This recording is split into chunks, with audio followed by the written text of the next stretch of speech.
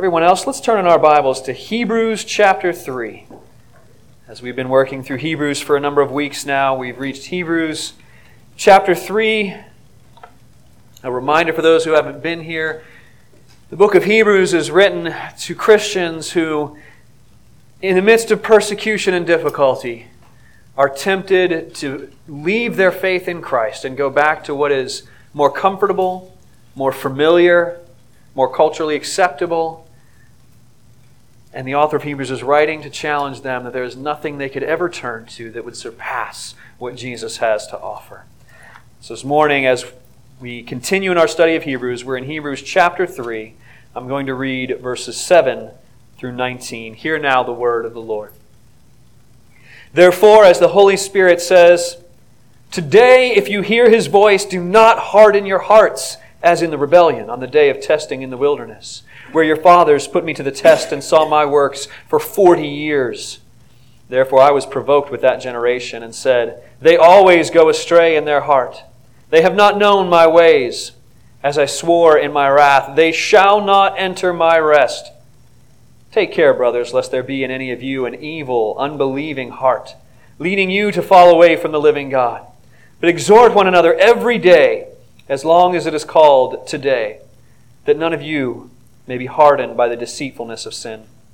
For we have come to share in Christ, if indeed we hold our original confidence firm to the end. As it is said, today if you hear His voice, do not harden your hearts as in the rebellion. For who were those who heard and yet rebelled? Was it not all those who left Egypt led by Moses? And with whom was He provoked for 40 years? Was it not with those who sinned, whose bodies fell in the wilderness? And to whom did He swear that they would not enter His rest, but to those who were disobedient? So we see that they were unable to enter because of unbelief. This is the word of the Lord.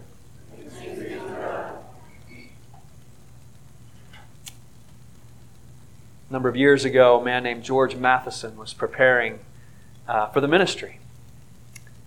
And in a day before there was much help for those with disabilities, he was struck tragically with an illness that led to his eventual blindness. Light got dimmer and dimmer, and he was unable to read, which made him unable to study, which made him unable to pursue the calling that he felt God had given him in his life. And he, at a very young age, in his 20s, became fully dependent on his sister. He had to move in with his sister, and she cared for his needs and tended to him and provided for him. Until the day when she began courting another young man, and they fell in love, and she was to get married. At which point she was going to move out of the country with her new husband and leave George Matheson behind. And on the day of her wedding, George was unable to attend because of his blindness and the lack of anyone to care for him. And so as his sister was getting married, sorry, I need some lyrics here, which I don't see. There we go. As his sister was being married, George Matheson wrote these words. O love that will not let me go, I rest my weary soul in Thee. O light that followest all my way, I yield my flickering torch to Thee. O joy that seekest me through pain, I cannot close my heart to Thee. I trace the rainbow through the rain and feel the promise is not vain, that morn shall tearless be. George Matheson needed a love that would not let him go. We all, in our Christian life, need a love that will not let us go. And yet, as God's people, we face days where we suspect that that love does not hold us the way we want it to, where we are on a journey and we are not certain if we'll be led to the right ending. These questions we all deal with at some level. Do I trust the one who leads me? And do I believe He will take me where I want to go? For George Matheson, he believed that love would not let him go. For the author of Hebrews, writing to a people dealing with those questions, being persecuted for their faith, suffering the loss of family, of jobs, of position, of everything that they wanted. wondering, is it worth it? Do I trust the one who leads me? And do I think He's going to get me where I want to go? We face those questions when life doesn't go the way we expect it or want it. When we lose a loved one. When money is tight. When friends distance themselves from us because of our faith. When obedience to Christ seems unreasonable or uncomfortable. Our hearts naturally ask, is this the right path? Do I trust the one who leads me?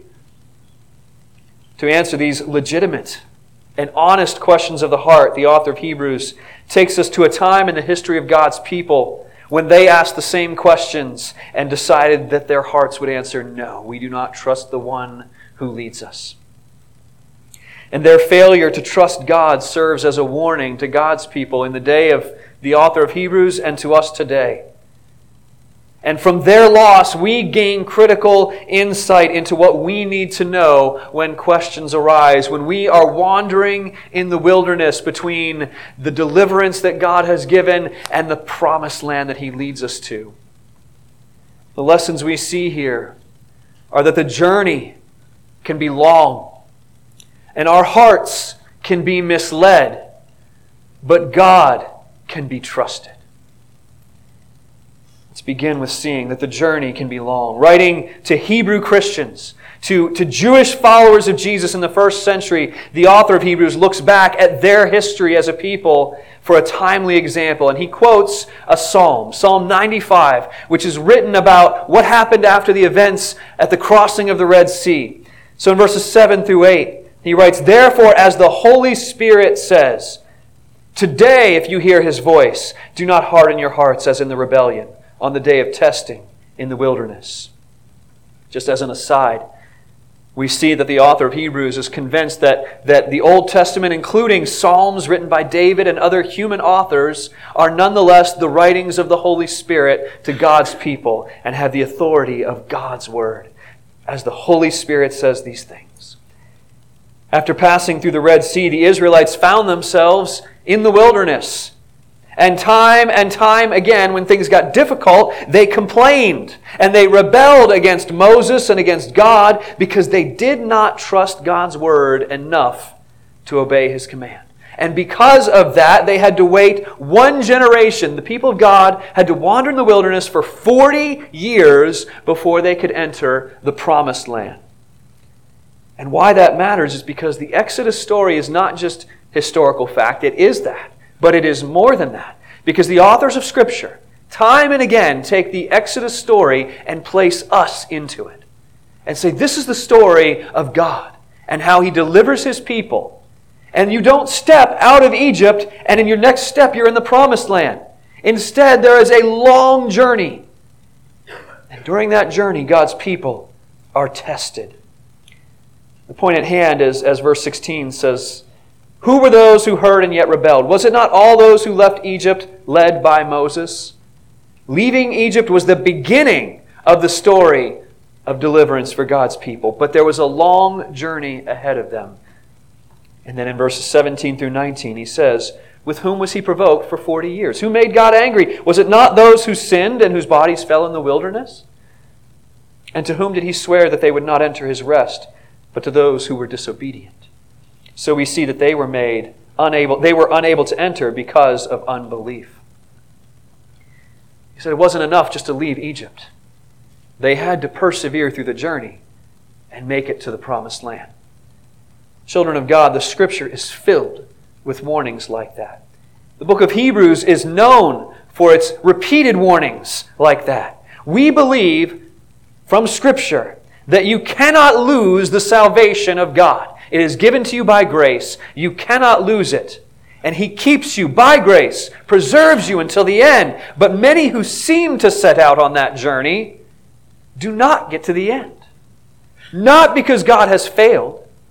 Not because God has taken from them what they received by grace.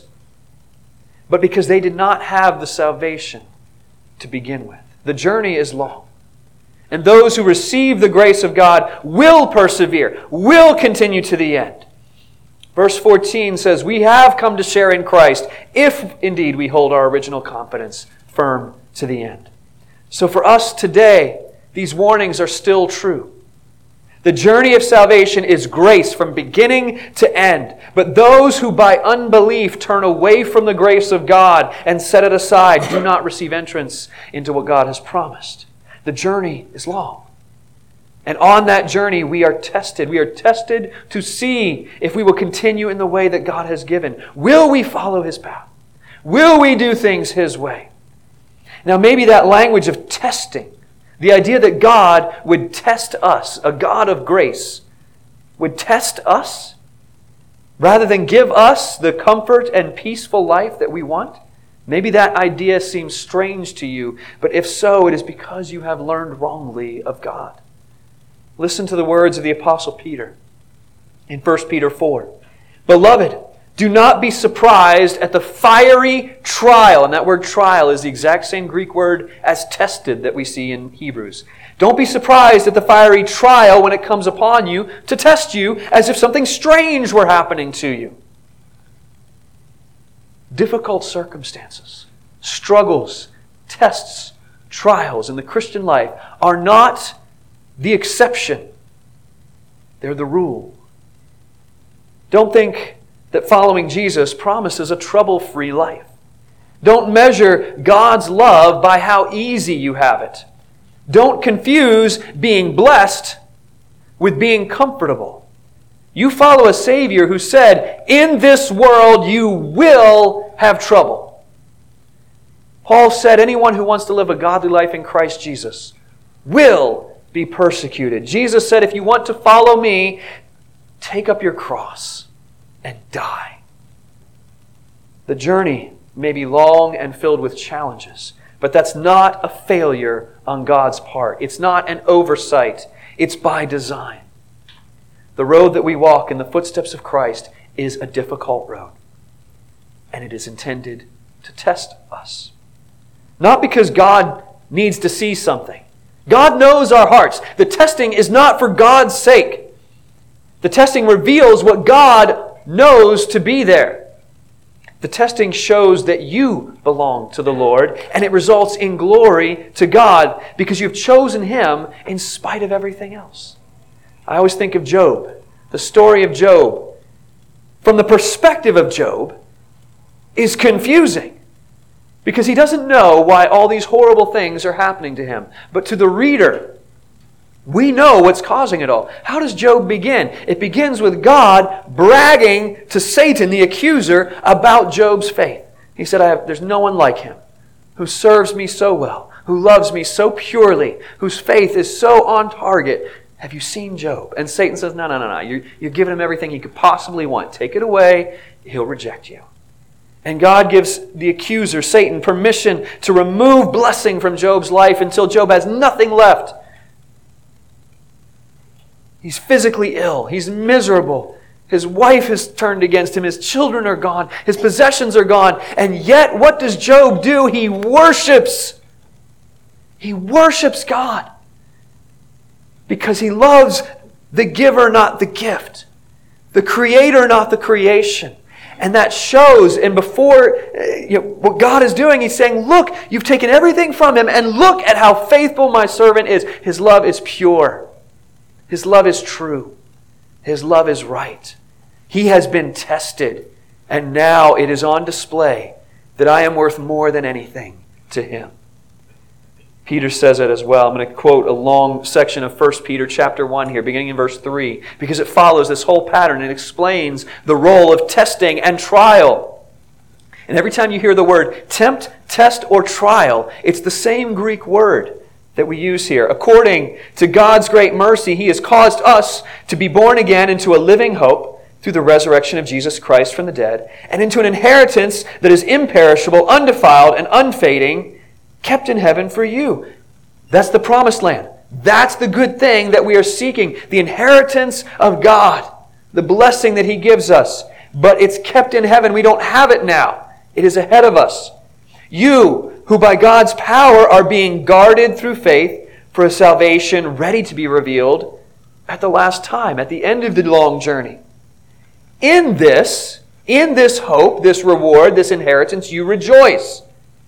Even though now for a little while, if necessary, you've been grieved by various trials, so that the tested genuineness of your faith, more precious than gold that perishes though it is tested by fire, your faith may be found to result in praise and glory and honor at the revelation of Jesus Christ. What Peter is saying is, the journey to what is promised and what we hope for is a long journey. And on the way there, our faith is tested and it is tried. And we hold out for what we're moving towards. But we're tested. And what happens when we are tested and our test proves that our faith is genuine and valuable and true because we persevere? It results in praise and glory and honor. For whom? Are we crossing the finish line in heaven and people saying, praise, glory, and honor to you? No. It results in praise and glory and honor to Jesus Christ, because our perseverance shows that He is worth whatever the world throws our way, whatever God allows to come our way, whatever Satan tries to put in our way. He is supremely valuable, and in our testing we demonstrate that. The journey can be long, and we will be tested. But that testing proves the value and goodness of God. The danger of the long journey, as we see here, though, is the second point, that the heart can be misled. Your heart can be misled. Verses 10 through 11, therefore I was provoked with that generation, and said, they always go astray in their heart. They have not known my ways. As I swore in my wrath, they shall not enter my rest. I find the wording here really interesting, because when we think of somebody going astray or somebody falling away from the faith, what do we picture? We generally picture their actions. Oh, I saw his Facebook photos. I think he's falling away. We picture actions, or maybe we picture doctrine. They're believing false things, and therefore they are falling away from the truth. But look where the author of Hebrews places falling away. Where does it happen? Verse 10. They always go astray in their hearts. Verse 15. Do not harden your heart. Verse 12. Take care lest there be in any of you an unbelieving heart. Now the heart in this worldview is more than just emotions. It's the whole seat of what you desire, who you are, what you care about, what you focus on. Our impulse is to locate unbelief in the mind, because belief is a matter of doctrine, right? But Scripture, the Holy Spirit, tells us that it is an unbelieving heart that is a danger to us. Before we ever leave God with our actions or our words or our doctrine, we first leave Him with our heart. Our heart turns towards something else. It's like teaching children to ride a bike. Has anybody ever taught a child to ride a bike without training wheels? And you're running behind them, holding on, and eventually you got to let go. At least one of my children in particular had a very, very hard time looking that way while riding the bike. Because there's so much cool stuff to see over here or over here. And what happens if you're holding a bike straight ahead but you look over here? For a new bike rider, it just goes like this. And you spiral down to a skinned knee. Or marching band. I was in marching band for years, and one of the main things they had to drill into us, no pun intended, was that you always look straight ahead. Don't. If your family's cheering on the sides, don't look over at them. Because even if your eyes go that way, you stop marching straight. That's what the heart does. What your heart is turned towards, everything else follows. You will find beliefs that justify what you love. You will find doctrine that corresponds with what you want to be true, with what your heart desires. And your actions will follow, but it all comes from your heart. For the Israelites, their hearts were set on other things. Their comfort, their reputation, their own agenda, or their fears. And their heart being set on those things led to them abandoning God and His ways. Because we do this as well. False teaching, false gospels, and poor evangelism does this. It looks at what people really want. Where are their hearts turned? And then let me put Jesus right here, where you're already looking, and convince you that Jesus will get you there. You want prosperity? You want to be wealthy? Jesus is going to make you rich. You want the society to be transformed into this way that you want it to be? Well, that's what Jesus was all about. Follow Jesus, and we'll make society like this. You want your life to look this way? Jesus will get you there. And what happens, inevitably, is that when Jesus fails to get us to the thing our heart is really set on, we don't need Him anymore. Because He is not the goal. He is not the object of our affection. He is not the pursuit of our heart. He is a means to an end. And when He ceases to move us towards what we really want, we have no need of Him. That's why the greatest commandment in Scripture, and this is something Jesus and the Pharisees agreed upon, the greatest commandment, Deuteronomy 6, you shall love the Lord your God with all your heart and soul and might. Heart comes first. Not that soul and might are meant to be very distinct things from your heart, but the point is you will always follow what you love. And many people, for a season of their life, they'll follow Jesus in hopes that Jesus will get them to what it is their heart is really set on. And when He doesn't do that, you have no need of Him. He disappoints you. You don't trust Him anymore. Jesus tells a parable to this effect about how the gospel is like seed that is planted on different soils. And some of it's on the path and it gets snatched away. You never even believe it to begin with. Some's on rocky soil. And it because of all the rocks, it doesn't bear root. And so without roots, as soon as there's difficulty, it just withers away. But there's a third that falls in the thorny soil. And as the seed begins to sprout and grow, the thorns wrap around it and choke it until it withers and dies. And in Luke 8, Jesus explains the meaning this way. He says, as for the seed that fell in the thorns, it's people who hear, but as they go their way, they're choked out by cares and riches and pleasures of life, and their fruit does not mature. Your heart can be misled. But don't think that the only danger to your heart is some false religion or some pernicious, obviously evil doctrine or belief system or worldview. Your heart, more likely, is going to be misled by things like the daily cares of life, riches, pleasures, the image of what life should be that this or that person is living out on their social media and you want to be just like them. So what do? The heart wants what the heart wants. Who are we to think we could change what our heart wants? Well, we have the Spirit of God. The heart can be trained. The heart can be disciplined. The heart can be guided. It's one of the things we do in worship.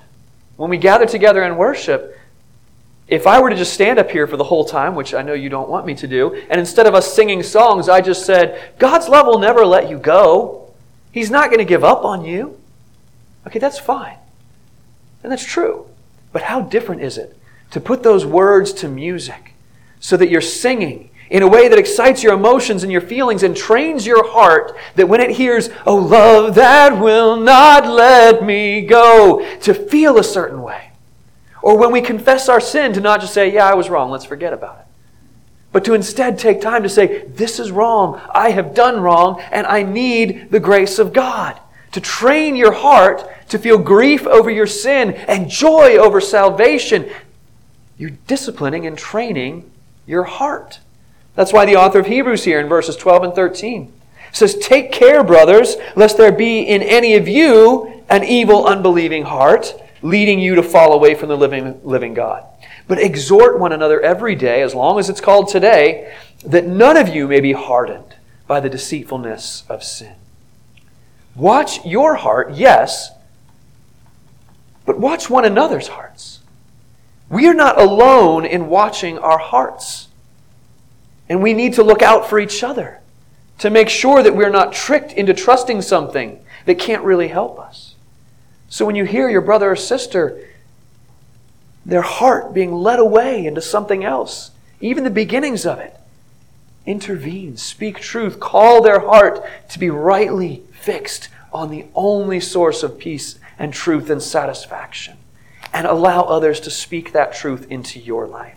Be in community with people. Don't just show up for an hour and a half on Sunday morning and that's it.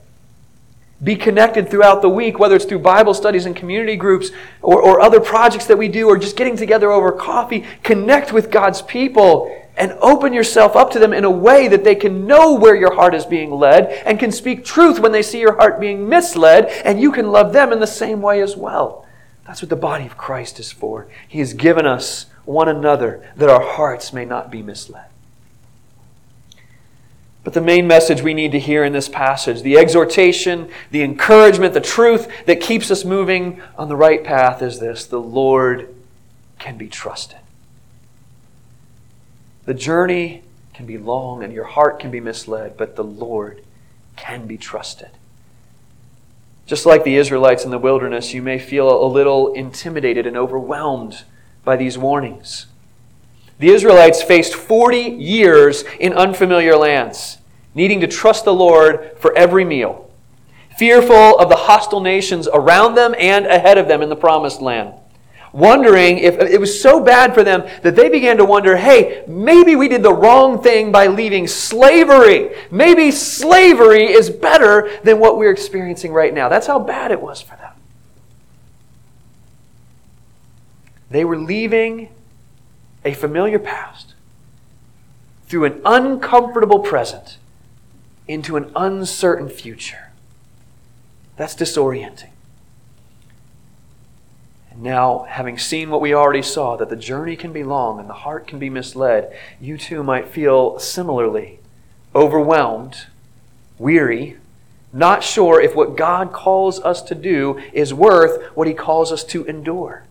If the easier life that might be behind us, or what we think was easier, might really be the better choice than what's ahead of us.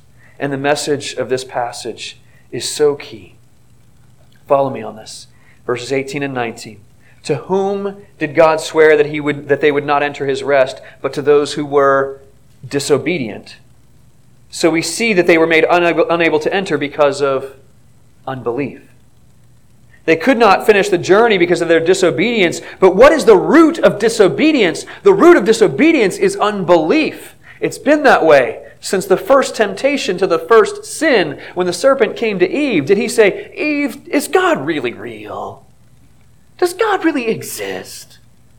No, that's not the unbelief that we're tempted with. He said, did God really say this? Isn't God withholding His best from you?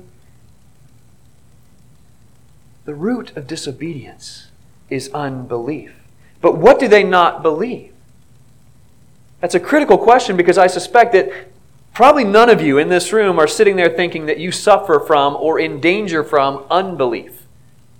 Because we believe God exists. We believe the Bible stories. We believe Jesus died on the cross for our sins. That's great.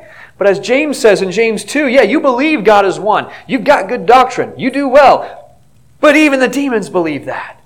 And they take it so seriously that it makes them shudder. Okay?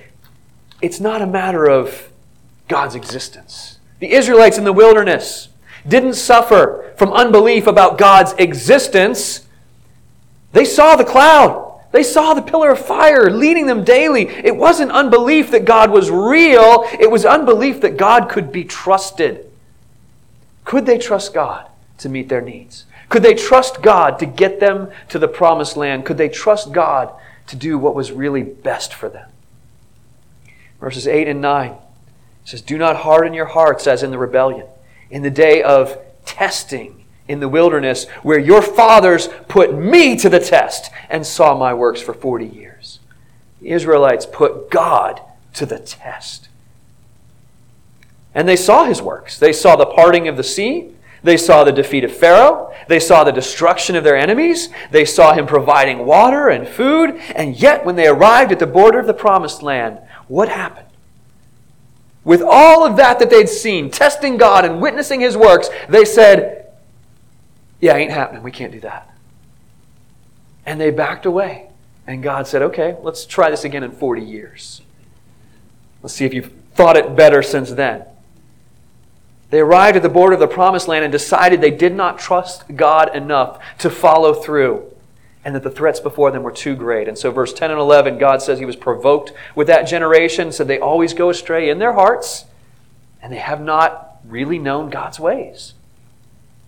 And as I swore in my wrath, they shall not enter my rest. They'd seen God's works, and yet did not recognize how He works.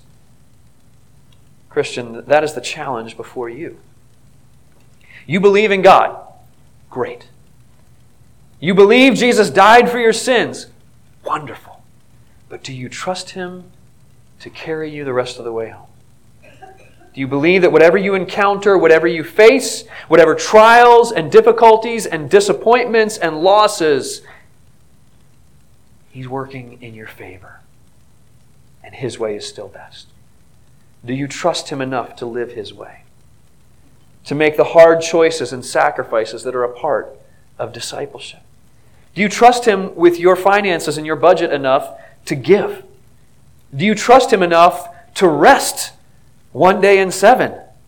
Do you trust Him enough to lay down whatever quarrel you have with another person and forgive them? Do you trust Him enough to serve your spouse day in, day out, regardless of how they respond to you or whether or not they reciprocate? Do you trust Him enough to put yourself in uncomfortable positions that enable you to serve people in need? But hear this. If you've tuned out, if I said something that got your mind thinking along a different path, circle back in with me here. I want you to hear this clearly. The message of the gospel, the message of Scripture here is not you need to try harder to trust God. That may be true, but that's not the most important thing. The message I want you to hear is the Lord can be trusted. He is trustworthy. The commands of God, the calls to obedience and sacrifice are always accompanied in Scripture by the promises of God. Abraham, go, leave your father's house and go to this land I'm going to show you, and I will provide for you. I will make your name great. I will give you a nation. Moses, go and speak to Pharaoh and tell him to let my people go, and I will deliver them. Disciples, church, go and make disciples of all nations, and I will be with you always to the very end of the age. The promises of God are not rewards for obedience. Listen to this. The promises of God are not rewards for obedience. The promises of God are fuel for obedience. The promises of God give you the strength, the fuel, the reason to do what He's called you to do. Do you believe God's promises? If you do, you will live the way He calls you to live, go the way He calls you to go, and that will lead you to the joy that you are truly seeking. To make it through the wilderness, the Israelites needed to believe that the destination was worth it and that God would get them there. If they did not believe those things, they would stop following and they would have never arrived.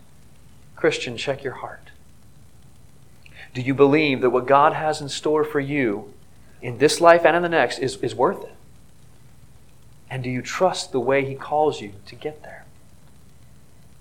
As we wrap up, I want to send one more exhortation to your hearts, lest they be led astray. How do we know that God can be trusted? You know, the people wandering in the wilderness for 40 years, they had seen the works of God. They had tested Him and seen His works. They'd seen that He could part the sea and provide bread from heaven and defeat their enemies. We haven't seen that, have we?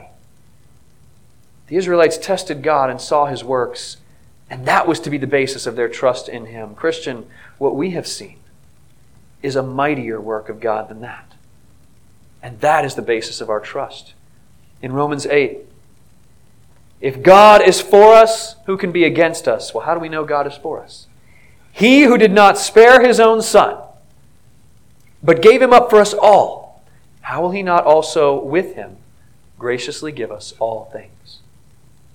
That is the mighty work of God. When God is tested, this is what He shows us. That God sent His Son Jesus to take on human form, to die in our place. That is what God is willing to do for you. That, when tested, that is what He does. His love, His commitment to us, and His power have been tested. We've seen His works, that He has given up Jesus and raised Him from the dead.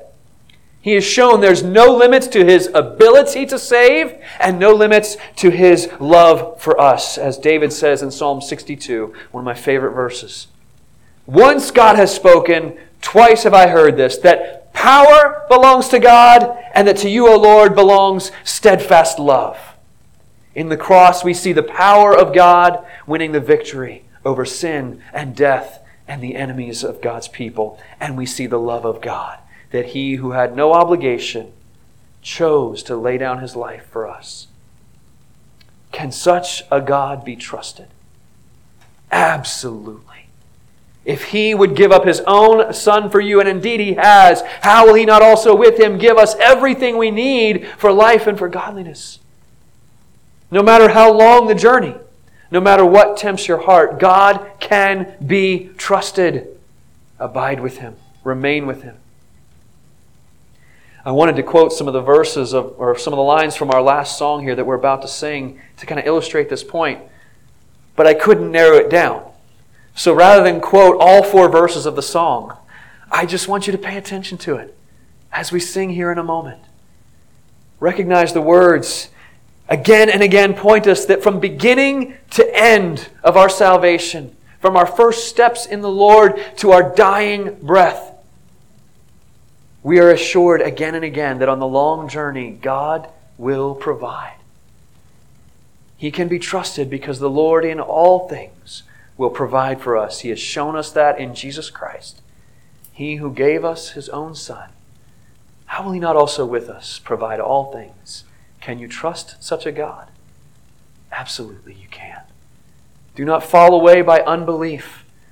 Don't fail to believe that God can be trusted.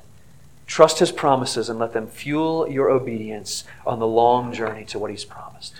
Let us pray that by the power of the Spirit that He has given, that would be true of each of us. We thank you, Heavenly Father, that you have provided for our need. From life's beginnings to very end, on the long journey, despite all that would seek to mislead our hearts and all the things that draw our heartstrings away from you and call us to question whether you care, whether you are able. Once God has spoken, 2 times have I heard that God is powerful, and with God there is steadfast love. Teach us to trust you, Heavenly Father. Let us not waver through unbelief, but let us persevere in the journey to the end, because you have provided and will always provide for your children. In the love of Christ and in His name we pray. Amen.